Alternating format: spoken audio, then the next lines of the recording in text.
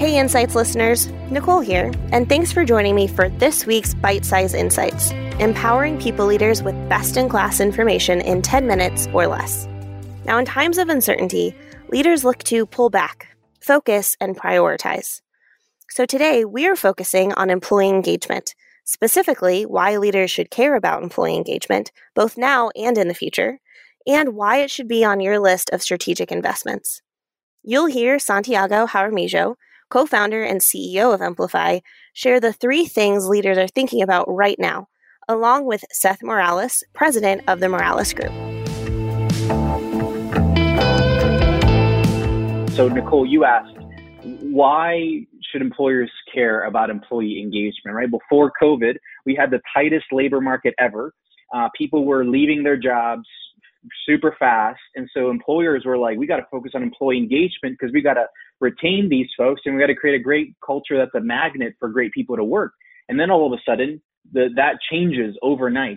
And I believe that leaders are thinking, the leaders that I talk about, so the great leaders that are really taking amazing opportunity to lead well and grow their organization and their teams, they're thinking about 3 things right now that I believe each of them correlate to employee engagement. Number 1, they're thinking, how do we adapt our business and our strategy in this new market context? A lot changed. Our previous playbooks are probably not cutting it. And so how do we change the playbooks and where we're headed? Because the ocean currents just totally changed on us right now, and the same map isn't going to get us there. So how do we adapt and change? How do we innovate, basically, and many times change our business model, number 1. Number 2, a lot of folks are doing more with less. And so how do we do more with less, or at least do the same with less, right? Less staff, less time, less focus, right? Whatever that is. And number 3, how do we keep the team healthy while they're doing more and while a bunch of things are changing, right? That's kind of like, how do we change our business model? How do we do more with less? And then how do we keep our team healthy as they're doing more with less? And so what we're talking about is, number 1, innovation, number 2, productivity, and number 3, avoiding burnout.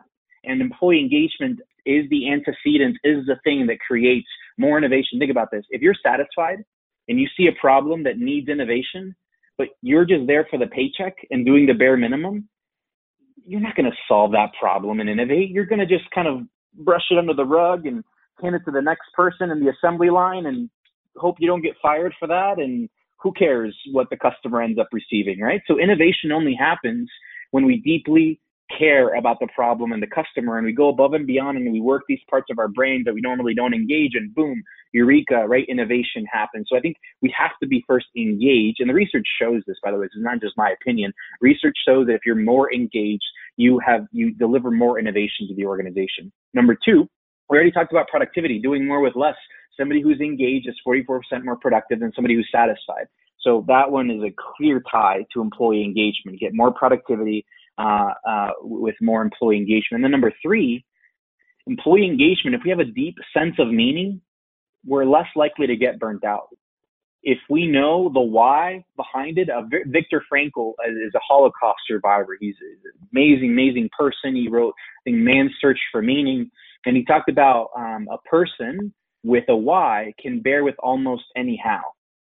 So if we know why we're doing what we're doing, we can have an amazing amount of resilience in the obstacles that stand in our way between us and achieving that objective. But if we don't, it's like, you ever heard that exercise where like you sort of dig a hole? Inmates are asked to dig a hole and then they're asked to fill it back up again, and it's just to keep them busy, right? Burnout is going to happen pretty quickly because there's no reason for why this work is being done.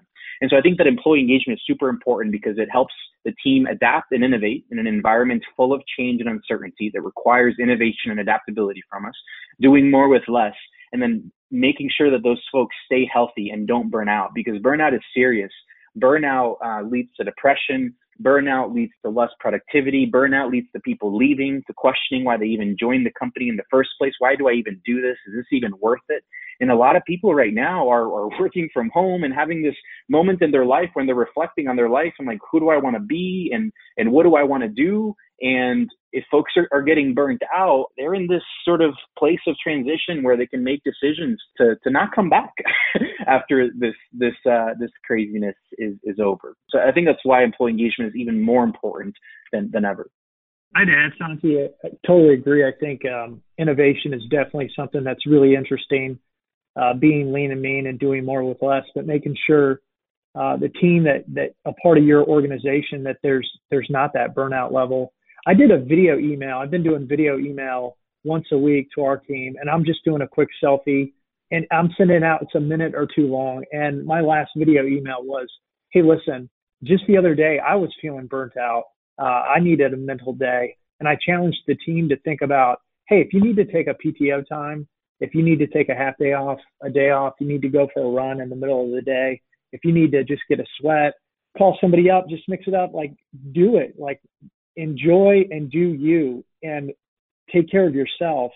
It's really interesting because the team that we had, going into this crisis and how we had to kind of pivot and really adjust, you find that you can do a lot more in a certain challenging times. And it's cool to see those that step up. But I think that the important thing is that you get mental reps and you take some time and just get on the bench and check out and then check back in when you're ready to go, but not put too much pressure on yourself, and have a lot of grace and empathy for yourself and also your coworkers or your other leaders on your team. That's just really important right now. We're seeing some mental fatigue working from home. Like you said, I think the novelty of working from home is wearing off. So, okay, let's counter that and mix it up. And then, there's also this idea of when we go back, what are we going to go back look like? And I'm having conversations in my head about, do we need to, work 5 days a week from the office? Can we do a work from home model where we can mix it up and provide that? So I'm just really curious to hear more about how that evolves and what comes of that. Thanks for joining us for this Bite Size Insights. Be sure to send us any questions or topics you'd like to see us cover at emplify.com/questions. That's EMPLIFY.com/questions, and subscribe to wherever you listen to your podcasts.